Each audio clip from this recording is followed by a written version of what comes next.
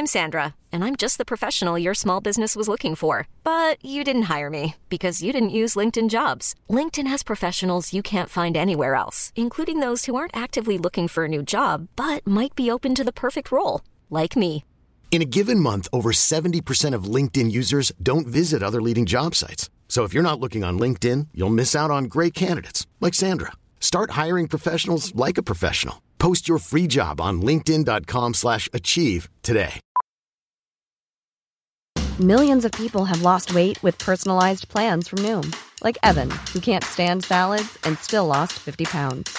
Salads generally for most people are the easy button, right? For me, that wasn't an option. I never really was a salad guy. That's just not who I am. But Noom worked for me. Get your personalized plan today at Noom.com. Real Noom user compensated to provide their story. In 4 weeks, the typical Noom user can expect to lose 1 to 2 pounds per week. Individual results may vary. Hold up. What was that? Boring. No flavor. That was as bad as those leftovers you ate all week. Keke Palmer here, and it's time to say hello to something fresh and guilt-free. Hello Fresh. Jazz up dinner with pecan-crusted chicken or garlic butter shrimp scampi. Now that's music to my mouth. Hello Fresh. Let's get this dinner party started. Discover all the delicious possibilities at hellofresh.com.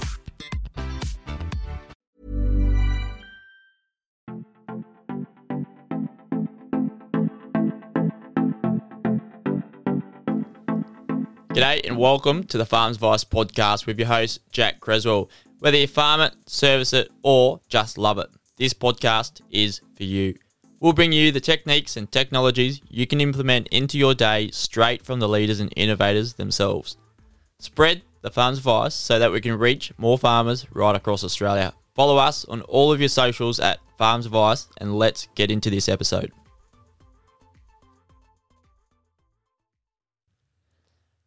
Welcome back to the GPA and Farms Advice partnership, where we bring you the stories about what's really driving Australian grain growers across the country.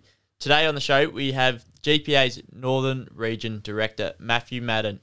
Matthew is an experienced and passionate grain grower from east of Moree, New South Wales, some of the country's best soils, and I'll let him tell you that.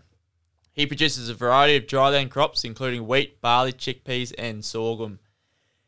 After graduating Orange Agriculture College back in the day, gaining an associate diploma in farm management, he has spent 37 working years managing and running his own farm business. So he has a lot to say in this episode, and I really got a lot out of his conversation and what sort of tips he has from that experience with his employees, but also with his advocacy in a numerous amount of roles across the years. So make sure you tune in for this episode. So Matthew, welcome to the Farms Advice podcast. Great to have you here today. And on behalf of GPA and myself, thanks for coming on. Pretty grateful to have people like yourself taking the time out of your day to come on and share some farms advice with us. Just before we get started and down to agribusiness, as I say, tell us a little bit about your background and where you've come from. Yeah, sort of background. Look, I'm 60 odd years old now, and I've been a farmer actually all my life. I grew up around about 80 kilometres north of Moree, and my parents were both came from farming families. So I won't say it got into my blood, but it became a passion of mine very early. I've got 3 sisters and 2 brothers, so we had the fine old time growing up basically in the bush, as you'd say. And we went off to the local bush school, went off to university, boarding school, and university. But I started doing a law degree, and I just realised very early that wasn't for me. Both my brothers were doing law, my 3 sisters were at university, and I just realised that was not going to be the life that I really wanted to lead. So I bailed out of university and went to Ag College at Orange Ag in its heyday back in the early 80s. And, decided that I wanted to be a farmer, and the best way one of the best ways to be a farmer is go and learn or get if my parents were that interested in ag education and I want to be a farmer, I'll get myself a degree in farm management to come back, if I was able to come back to help run the farm with that degree.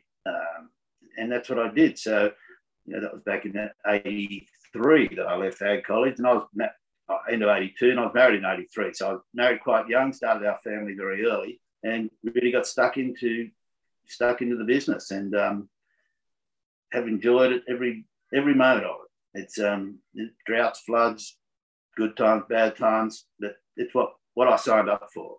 And I always tell people that what I do what I do by choice. Yeah. So I had to do something else, and I wanted to be a farmer, and no gripes or no complaints about how it turned out. So, and 40 odd years later, I'm still farming. But and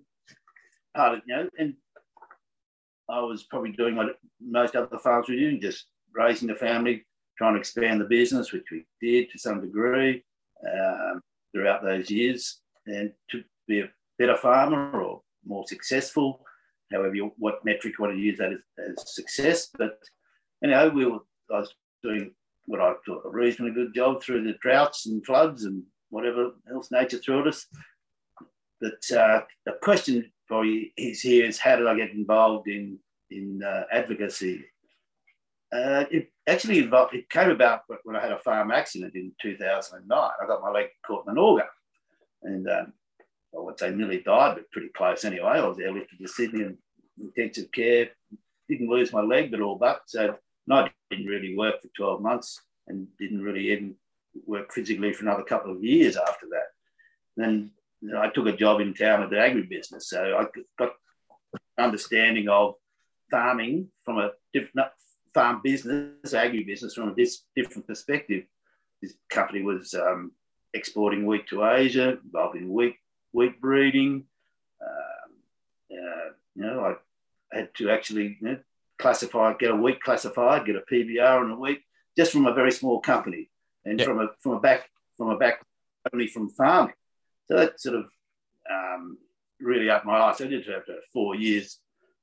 When my son had come home and he was young, then I sort of thought I'd run the course there, and then we decided. Then I came back onto the farm to help drive the business here.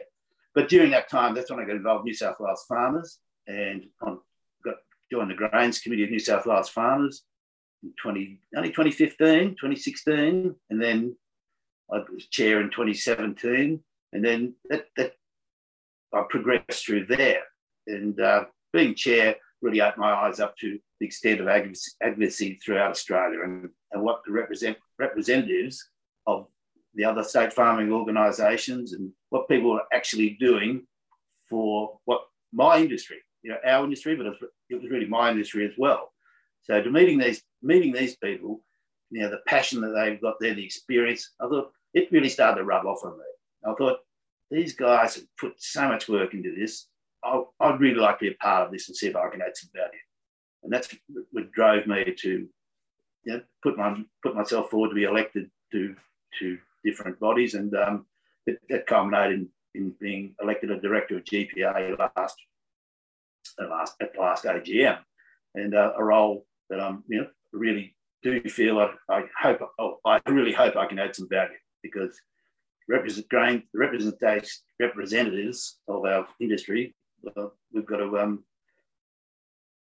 try and drive the interests of grain growers forward. The interests. Yep. Don't know if we don't. Nobody's going to look after us unless we put ourselves forward. You really got you put your own hand in there and as well, but like you jumping on a board has probably helped out your own farming enterprise, and going through those 40 years of peaks and troughs from your farming, from your ag business management course at Orange Ag, you've seen and applied your experiences to the broader community of what, not just your region of where you grew up, where you are now in Moree, and applying that right across the board rather than just what you're doing, like similar to what the podcast is achieving as well as what these boards are for the greater community, I think. Oh, without a doubt.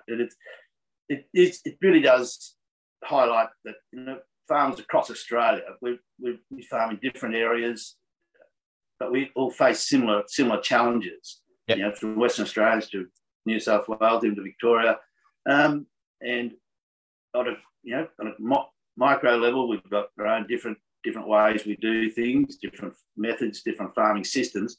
When we get to the macro levels, our challenges are the same. It's logistics, it's inputs, it's supply chains. Another very important one from GPA is biosecurity. It's somebody's got to have the grassroots input to ensure that those policies are in place to look after agriculture in Australia. And that's what I'm really find that if we don't do it, no one else is going to do it for us. I'll strive to do, put the time and effort in, because remember, I'm a farmer, my business is a farm, my friends are farmers, so it's a win-win, hopefully a win-win for everybody. Yeah, definitely. And you've got some skin in the game as well as a farmer. But as farmers mostly listening to this podcast, let's go into your operation and see what your season's looking up to. Have you started planning the crop already, getting it in? No, we're middle of April now. Look, things look pretty, from a moisture perspective, we are chock-a-block. Yep. It's we haven't planting yet. We're thinking of starting next week. We'd like to start around about Anzac Day. But there are a few people having a go at some early wheats in the district. Canola's not a big crop around in the north, where I'm, northwest New South Wales, but there's certainly great interest in it this year. Some guys who put it in last year had an absolute cracker. Good prices, good yields, but most things were good last year except for chickpeas. We farmed 4,000 acres just east of Moree, and it's a reasonably simple rotation: wheat, barley, chickpeas, and summer crops. We have sorghum and cotton, dryland cotton. We have grown it in the past. We've just opted for sorghum this year, and might rue that decision. Dryland cotton is the yields are terrific and the prices are unbelievable. However, it's we'll stick to our knitting, and we'll consider it in the future as well. It's just we made a decision, and we had a great summer crop that cotton would have been better. So we're probably going more wheat this year. Half our crop last year was chickpeas, half our winter crop area. So we've put that all back into wheat, a little bit of barley, and a few more chickpeas. Unfortunately, chickpeas are about the only non-bright light in the ag horizon. It's the punishing tariffs in India at 80%, which didn't get changed with the free trade agreement, which has caused a bit of disappointment for chickpea growers, and in particular, and pulse growers in general. But the season's great. It's almost shaping up to be 3 in a row. Yeah, and I'd say unheard of, but been a long time coming. Inputs we're all very mindful that our prices might have gone up. Our prices for our commodities might have gone up 50 to 100. In canola, 100 doubled, but wheat's only gone up 50%. But our inputs have, in some case, fertiliser, urea trebled, starter fertilisers have doubled, and some of our herbicides certainly gone up Roundup and some of the others. But they will pencil out on using an Excel spreadsheet. They'll pencil out all right with the increase in prices. It'll just increase our risk. So once again, we'll be mindful that, the prices are great, inputs have gone up, we've got moisture. Once again, we'll probably have to ensure that we give ourselves the best potential to get the big yields as we did last year. Because that was a really surprising outcome. Not so much last year, the year before, coming out of the 2019 drought. Farmers had been pretty well stretched for 3 years during that drought, but still, a lot of people gave themselves the best chance when the season did break in 2020. And 2020 was a record wheat crop in New South Wales, 13.4 million tonnes. Nobody thought they could. I think it's probably gone around it last year, but the numbers aren't in. But people spent the money, gave themselves the best potential, and Mother Nature did the rest. But I think that those lessons will we have learnt, and even this year with high inputs, the prices are right, the moisture's there. You've just got to give yourself the best opportunity to reap those rewards. Yeah, of course. As they may be. I think farmers are putting every square inch of crop in that they possibly can for 2022. But like an interesting thing I saw on Twitter earlier today was how far out should you be purchasing to limit your risk of inputs? Like how far out do you do for your own farm? Because this farmer was like 12 to 18 months out. I don't like, is that doable across the board? That seems a fair way out. Fertilizers, urea is a tricky one. I know people were trying to buy fertilizer last year, when I was going $950 to $1,000. Yep. The issue then was you had to take delivery. So you couldn't actually price it unless you took delivery. Now, unfortunately, I don't have mechanisms to sort of forward a price unless you actually just walk in and buy it. Yep. That happened in the early days. It wasn't price protection. That was physically, people wanted to have it in their shed in case of supply chain issues. Which we did see people say, well, we just can't get the stuff in from China. We just can't get those products we need in a timely fashion, parts, machinery, fuel. So people were stocking up. And that narrative's probably changed a little bit now with, well, nobody wants to buy urea at $1,900.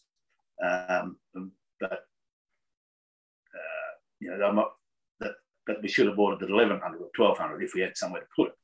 But and I suppose people knew the price was going up, but then the Ukrainian situation, well, it's pushed wheat, but the gas prices pushed urea. So that was probably something that may not have been able to be foreseen with any great certainty. So really the price mechanisms for buying, they are available, but really you just have to in some cases, walk into the checkbook and buy it. Yeah. Some maybe, and now it's at 12. I'll say use Roundup as an example. Most people use Roundup. I think it was $9.60, but it's been up to 12.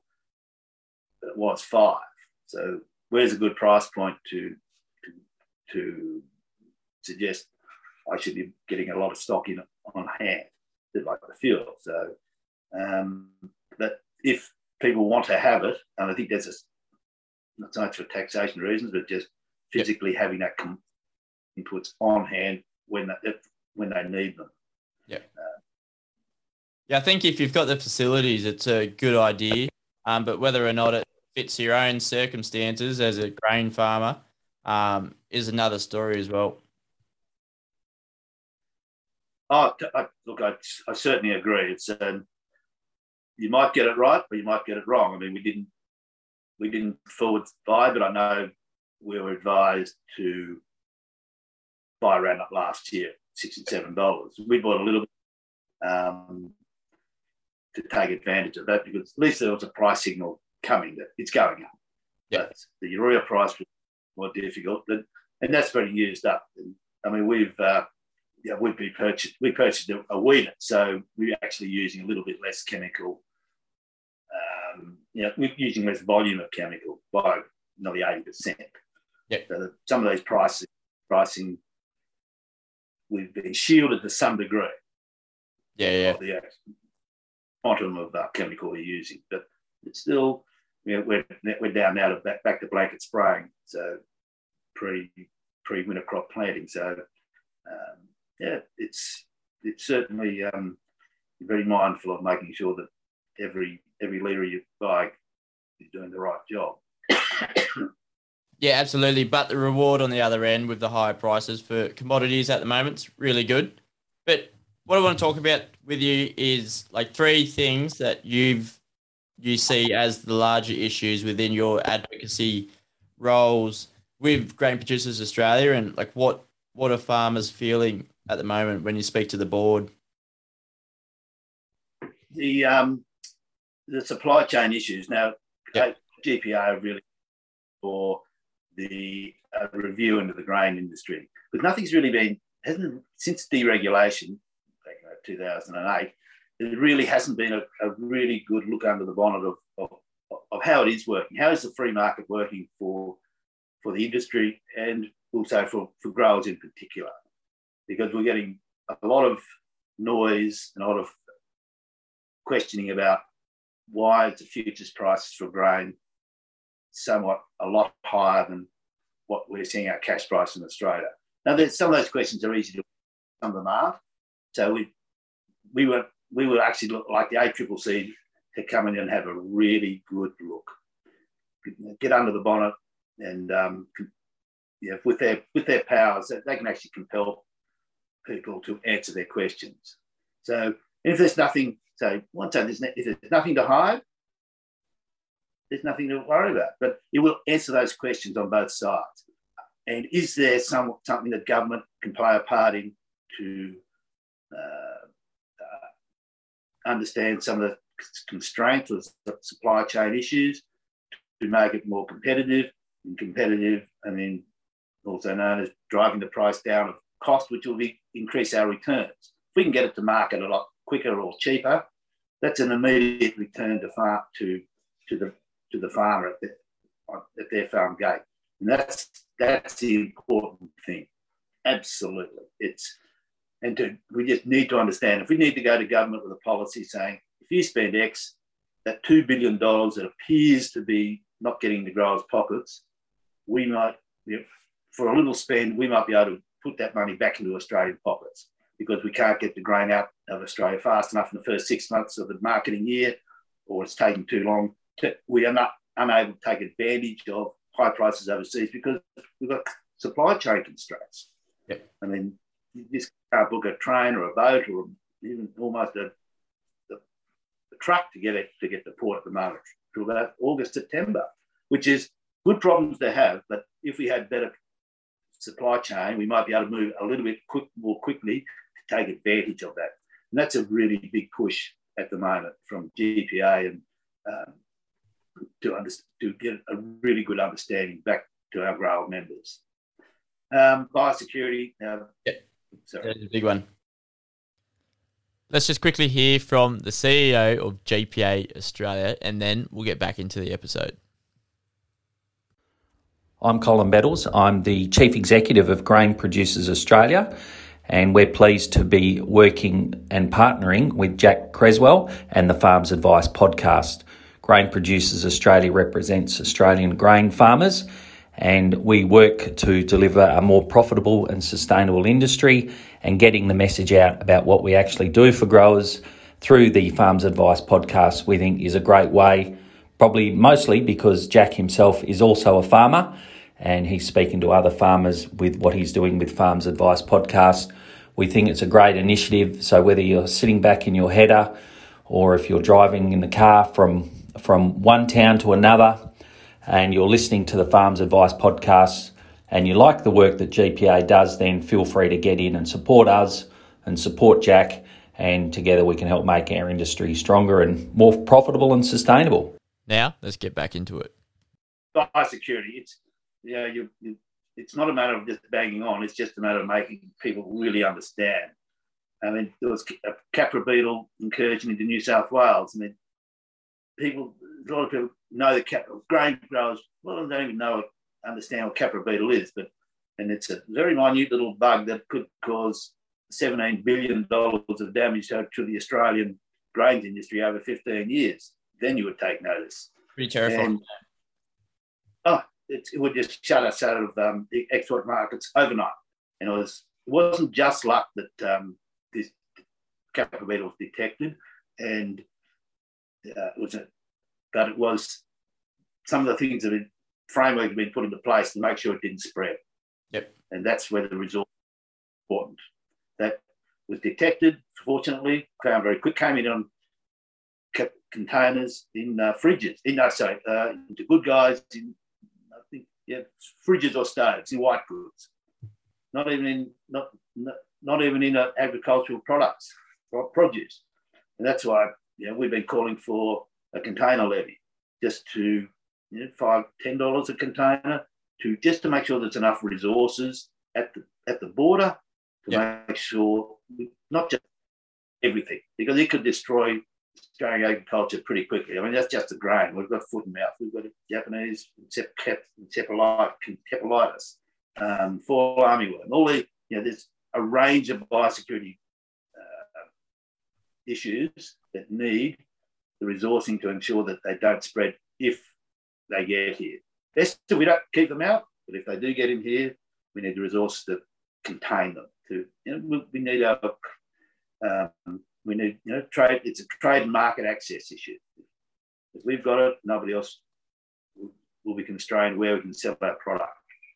Yeah, definitely. I think, speaking with Barry Large on the previous episode about how wide it can spread, the impact of what the Capra beetle was. It came in on fridges going to the Good Guys or something like that. Just like how much accountability right across the industry people need, and maybe that $10 per container can make that viable option to continue searching through these containers to make sure we get on top of everything. But for these biosecurity risks, what are farmers able to do on the ground to ensure that they're not under threat by these? Because biosecurity, be very, very vigilant about what comes on your farm. I mean, they're the overseas pests, but we've got domestic problems as well. So anything that strange weeds, yep. It just, and their advisors and agros, anything that looks odd, it really should be investigated, because it's not just might not be you that has the problem. Because if you let it go undetected and pretend that if I don't see it, it'll go away. Suddenly, not just your farm, your district farm, Australian industry. So vigilance is the key. Mice are, they're a biosecurity threat as well. I mean, that's one underlying domestic issue. If you don't look after your mice, your neighbour's going to have them, or you're going to have them. So it's really a combined effort and a collaborative effort to ensure that the biosecurity is not just confined to you or state borders. It's a really important that everybody plays their part. And don't be frightened of, if you've got something, don't be frightened to report it. It might be very scary, but it'd be better that it's done now than have it spread and shut down whole industries. So I'm pretty passionate about that. Just be a biosecurity warrior and do your bit to ensure that you protect yourself and your industry. Yeah, I think you need to knock it on the head pretty quick, just to get your property, insure everything, and reduce the risk as a farmer. And then the impact of what you said, was it 17 billion the Capra beetle could take away from ag? Australian grain, that's just the Australian grains industry. Yeah. We lost export markets. It's as one of the grain industry leaders said to me, he said it's potentially the biggest risk he's faced in 17 years in his grain leadership, to give some perspective of the importance of it. So it's really highlighted to me the importance of biosecurity. And it's interesting that COVID is a biosecurity risk. So it shouldn't be hard to explain to the general public about biosecurity. You think of the disruptions that COVID have caused you, your family, the world. It's a biosecurity issue. It's the same as what can happen on farms. Now that travelling's back on, so we've got to be a heightened alert again about biosecurity. I mean, we've certainly got agricultural trade hasn't really stopped, but now we've got people movements sort of ramping up again. So we don't want the resources we had at the borders. It needs to be probably trebled now, because it still look after the produce side, whether it be ag or implements or whatever trade goods, but people goods as well. They're one of a lot of things that come in through passenger arrivals. So we've got to be absolutely vigilant and keep hammering the government for those resources to ensure that, unfortunately, money talks, and money and resources and people on the ground, and just to ensure that we just do whatever we can to keep them out. Absolutely. If you throw that figure around of 17 billion, I think it might get a few people moving around a bit quicker. But even foot and mouth disease, we got it in here. Imagine what it'll do to the animal industry. And FMD would actually curtail grain exports. So it's all intertwined and interconnected. So it's Australia's got a clean and green image, and we want to keep it that way.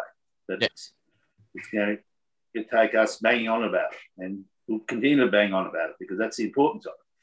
That's it. And as farmers, I think we need to bang on about what issues we're coming up with and the support that we need from government bodies to enhance and improve our outlook. But for the three issues, you've rattled off supply chains, biosecurity as one of the biggest ones. What's the third one on the top of your mind? We've got probably grains, but we've got the labour issue. Now, COVID's really exposed the vulnerabilities of our labour supply chain as well. I mean, the backpackers aren't here. We didn't grind to a halt, but it put a lot of pressure on a lot of people to get friends, family, 75-year-olds to fill those gaps. Now, what we need to know is, why can't we is there enough people within Australia to do those jobs, or why are we not attracting people to agriculture? There's a couple of programs coming in place. It's Ag Start, Ag Assist, NFF, getting school leavers in. There's short numbers, but the Ag visa from overseas, but they appear to be small numbers. Yep. I mean, there are 145 backpackers in Australia. I mean, and a lot of those were, they're in regional areas. They might not have all been driving tractors or fruit picking, but a lot of them were, because they're not here anymore. We've got some, we've been involved in the Australian Defence Force, getting some of those semi-retired guys who have transferable skills.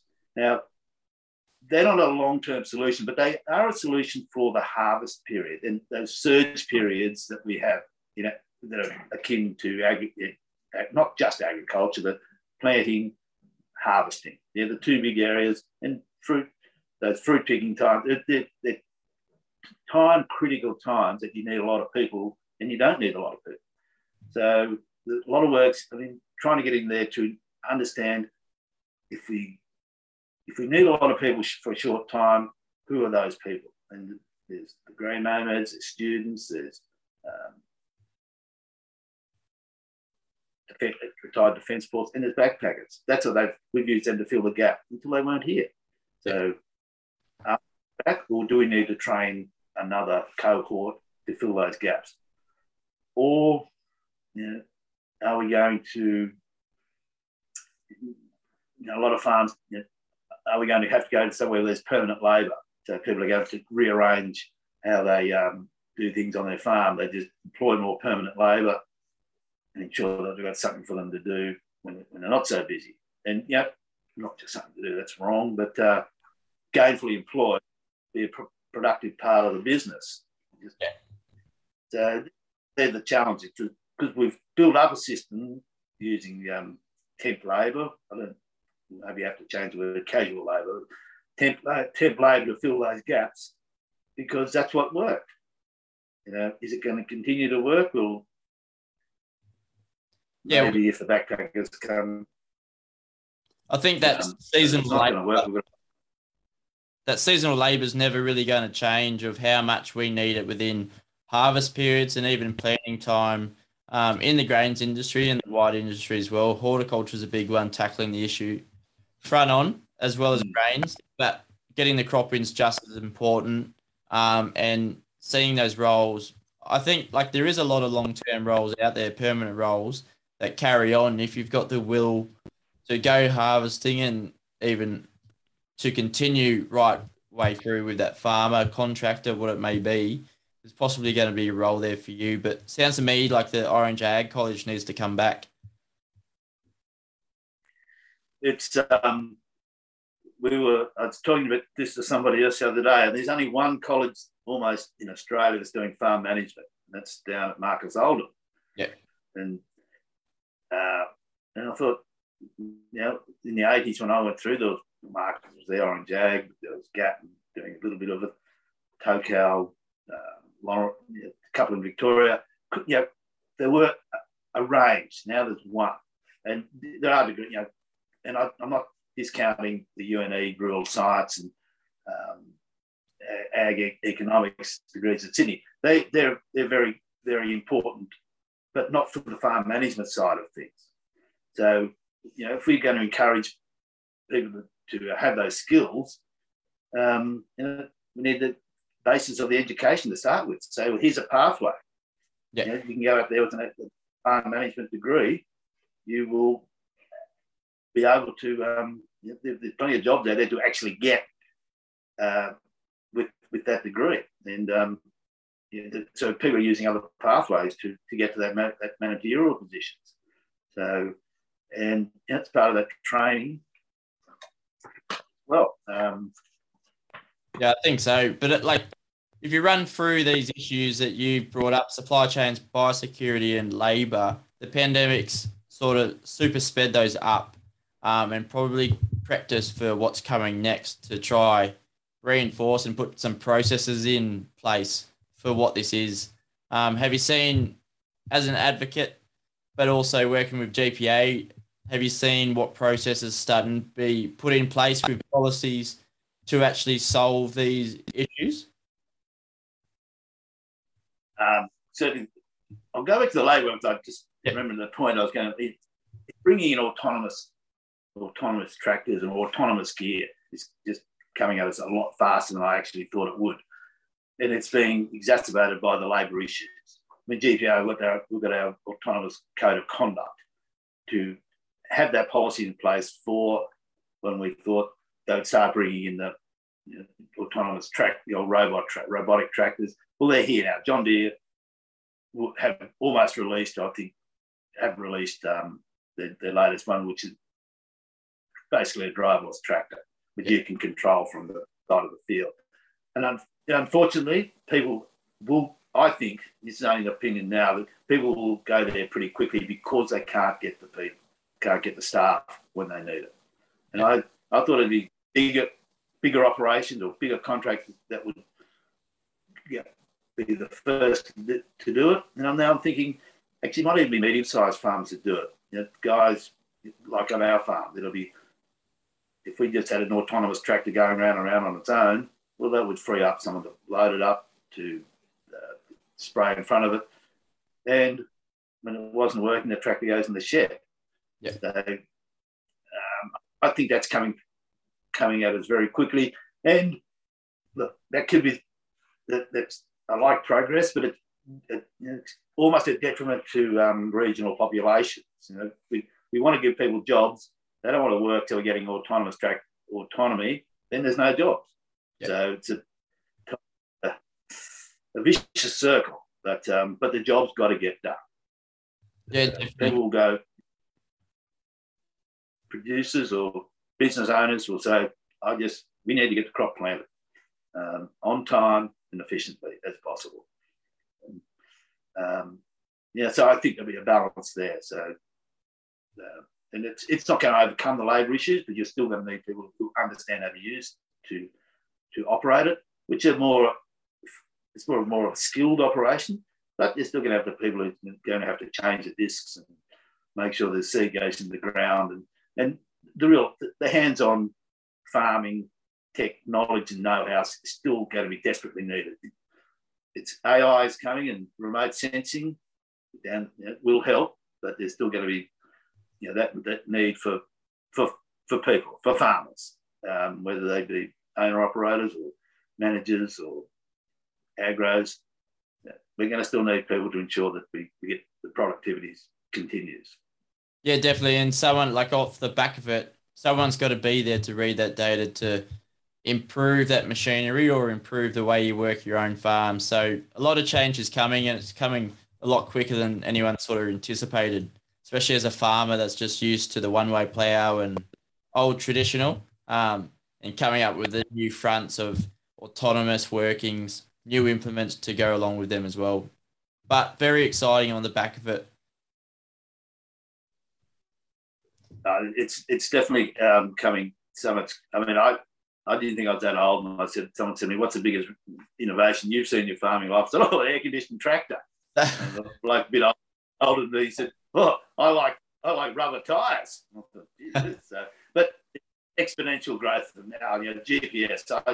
When this first came out, I thought, it's expensive, and do we really need it? Once we got it, you just never go back. Just for the ease of operation, and, the efficiency, just the time saving, resource saving, and that was the first.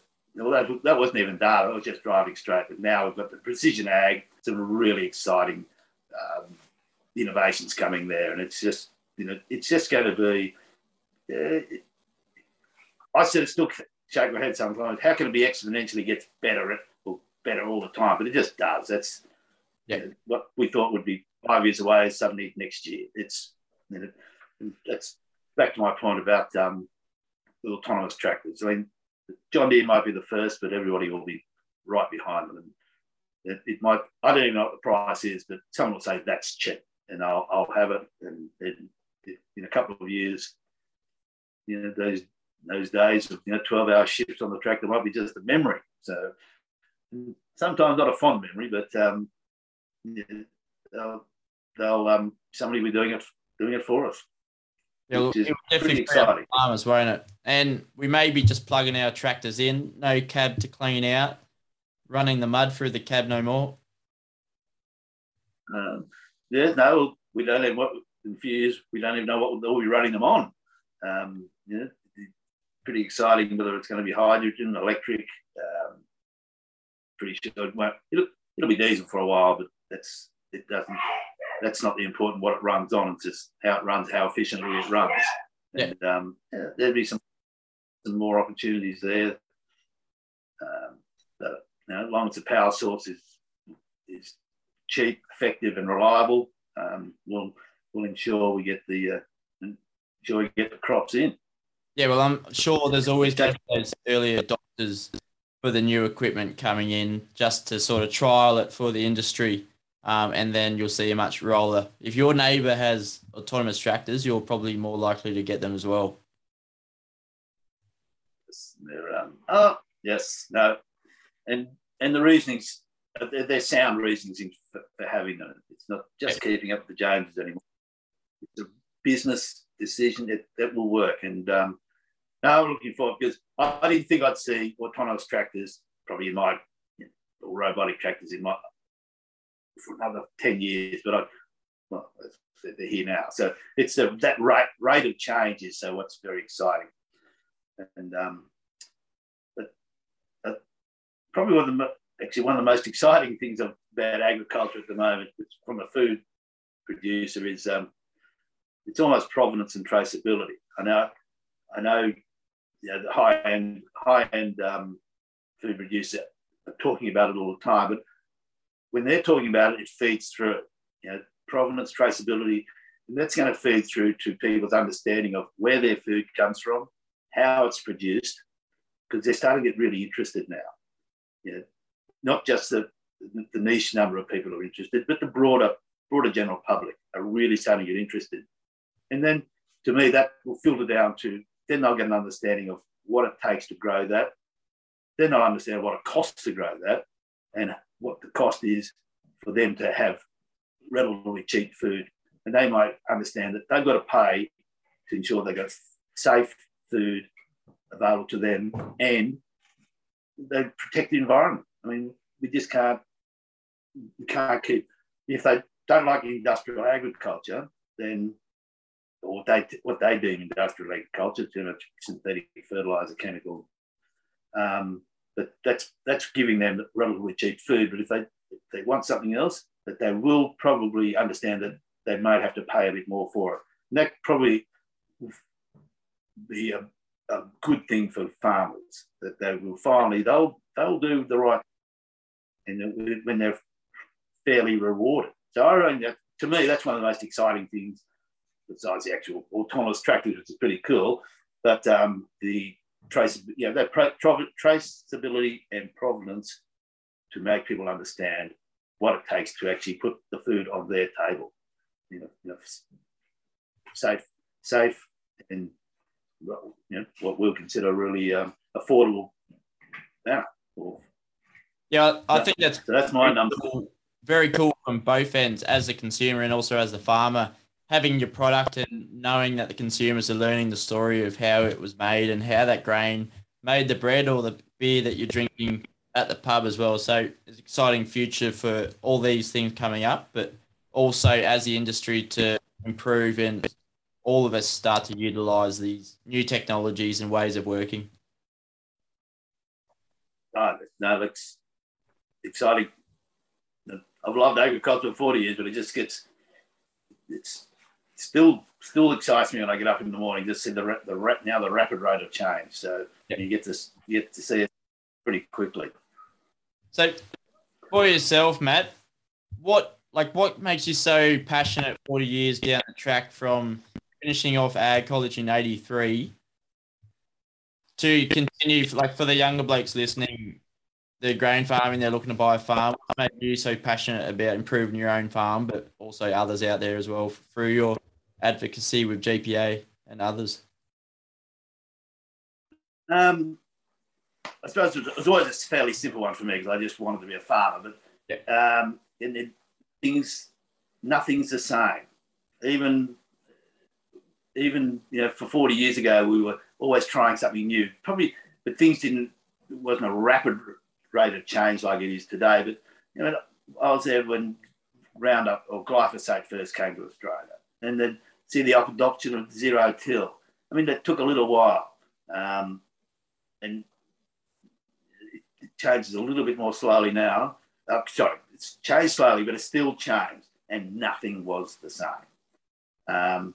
So every season, you look at your rainfall charts, it looked the same, but it wasn't. So every decision you make affects what you do 6 months' time. So it really keeps you on your toes, and just the challenge of not beating Mother Nature, working with Mother Nature, and because sometimes when you get it right, it's no greater joy. When you get it wrong, look, you've just got to shoulder it and understand that it might have been my fault, but how can I get better? Or I did everything right, but I'm just going to have to work. Mother Nature got me in the end, but I'm not beaten. I'm going to do it again next year. And I'm going to do it the year after, and I'm going to get it right. I'm going to get better at it. And that's what's really driven me for the last 40 years. Just knowing that whatever you did, you can probably tweak something to make it a bit better next year. So that's what gets me out of bed in the morning, knowing that whatever I do, I can probably, on my own farm or on our own farms, we can improve it. We're not at perfection yet. So, and whatever decision we make will affect what happens to us. So, keep make sure that we keep working hard out. And on the advocacy side, like I said, the people I've met and just to talk that have shown their passion for it, it really did rub off on me that these guys were out there to make a difference, and they really put their heart and soul into it. And it's not just for them; it's for everybody. Yeah. And that's what I say to my, mate, I'm not just doing this for me. It's you're going to benefit as well. And I just like working with the passionate, engaged people. I really enjoy it, and hopefully I can add value. That's the other thing. Well, mate, just going by this episode, I think you've added a lot of value that people can take away and go and think about, use it as motivation, or even just implement it into their own farm. So really appreciate you coming on today. Before you go, though, what's your one piece of farms advice for a younger farmer looking to get ahead in the grains industry? Don't be disheartened. It's there are always opportunities. I remember talking to a Zimbabwean 25 years ago when land values were $300, which was double the value of what he thought it was. Yep. I'll never be able to do that. Always an opportunity, even today. And look, just don't have to think outside the square, but you've got to be passionate about what you do, and look for opportunities, whether engaging, with people who do have the resources that want to get into farming. You might have the know-how, somebody else might have the resources. So don't be disheartened. There's always an opportunity if you're prepared to put yourself in the path of good luck, but it's through good work, hard work that you may get to realise your dream. Yeah, 100%. That's a great one for the younger farmers out there, and I might even take a little bit away of that for myself and our family farm. But for the podcast, who else would you like to hear on here and why?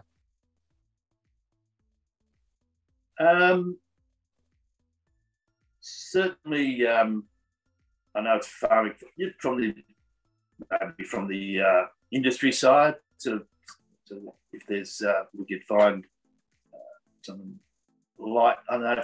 Has Andrew Whitelaw been on here? No, I actually contacted him the other day, so I'll have to up him and get him on here. Yeah, I mean, we just get a different perspective. I mean, we always like at least perspectives, and sorry, I probably wasn't over that question, but to ensure that we get a balanced view.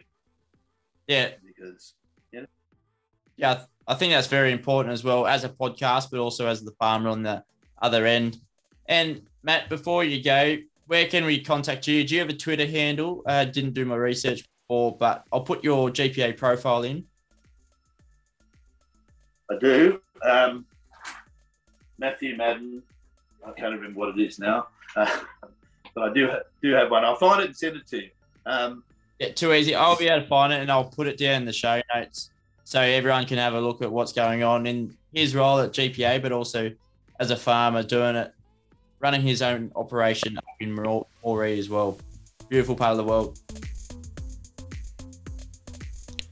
Thank you for tuning in to the Farms Advice podcast. It is produced by AdvertYourEyes Digital, the agribusiness marketing specialist. Go to farmsadvice.com.au for more information on this episode and the others before, and spread the farm's advice. If you love this episode, please give us a review on Apple Podcasts and subscribe, as it helps other farmers find us too. But until then, next Tuesday, keep on farming. In the spirit of reconciliation, the Farms Advice podcast acknowledges the traditional custodians of country throughout Australia and their connections to land, sea and community. We pay our respect to their elders past and present, and extend that respect to all Aboriginal and Torres Strait Islander people today.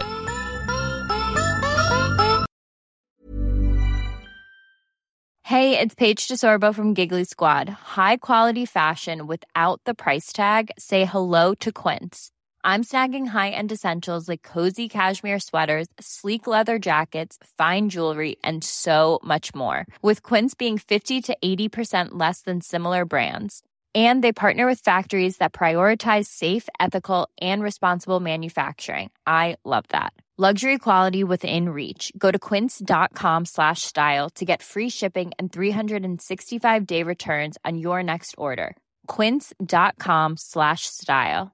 Ever catch yourself eating the same flavorless dinner 3 days in a row? Dreaming of something better? Well, HelloFresh is your guilt-free dream come true, baby. It's me, Keke Palmer. Let's wake up those taste buds with hot, juicy pecan-crusted chicken or garlic butter shrimp scampi. Hello Fresh. Stop dreaming of all the delicious possibilities and dig in at HelloFresh.com. Let's get this dinner party started. Even when we're on a budget, we still deserve nice things. Quince is a place to scoop up stunning high-end goods for 50 to 80% less than similar brands. They have buttery soft cashmere sweaters starting at $50, luxurious Italian leather bags, and so much more. Plus, Quince only works with factories that use safe, ethical, and responsible manufacturing. Get the high-end goods you'll love without the high price tag with Quince. Go to quince.com/style for free shipping and 365-day returns.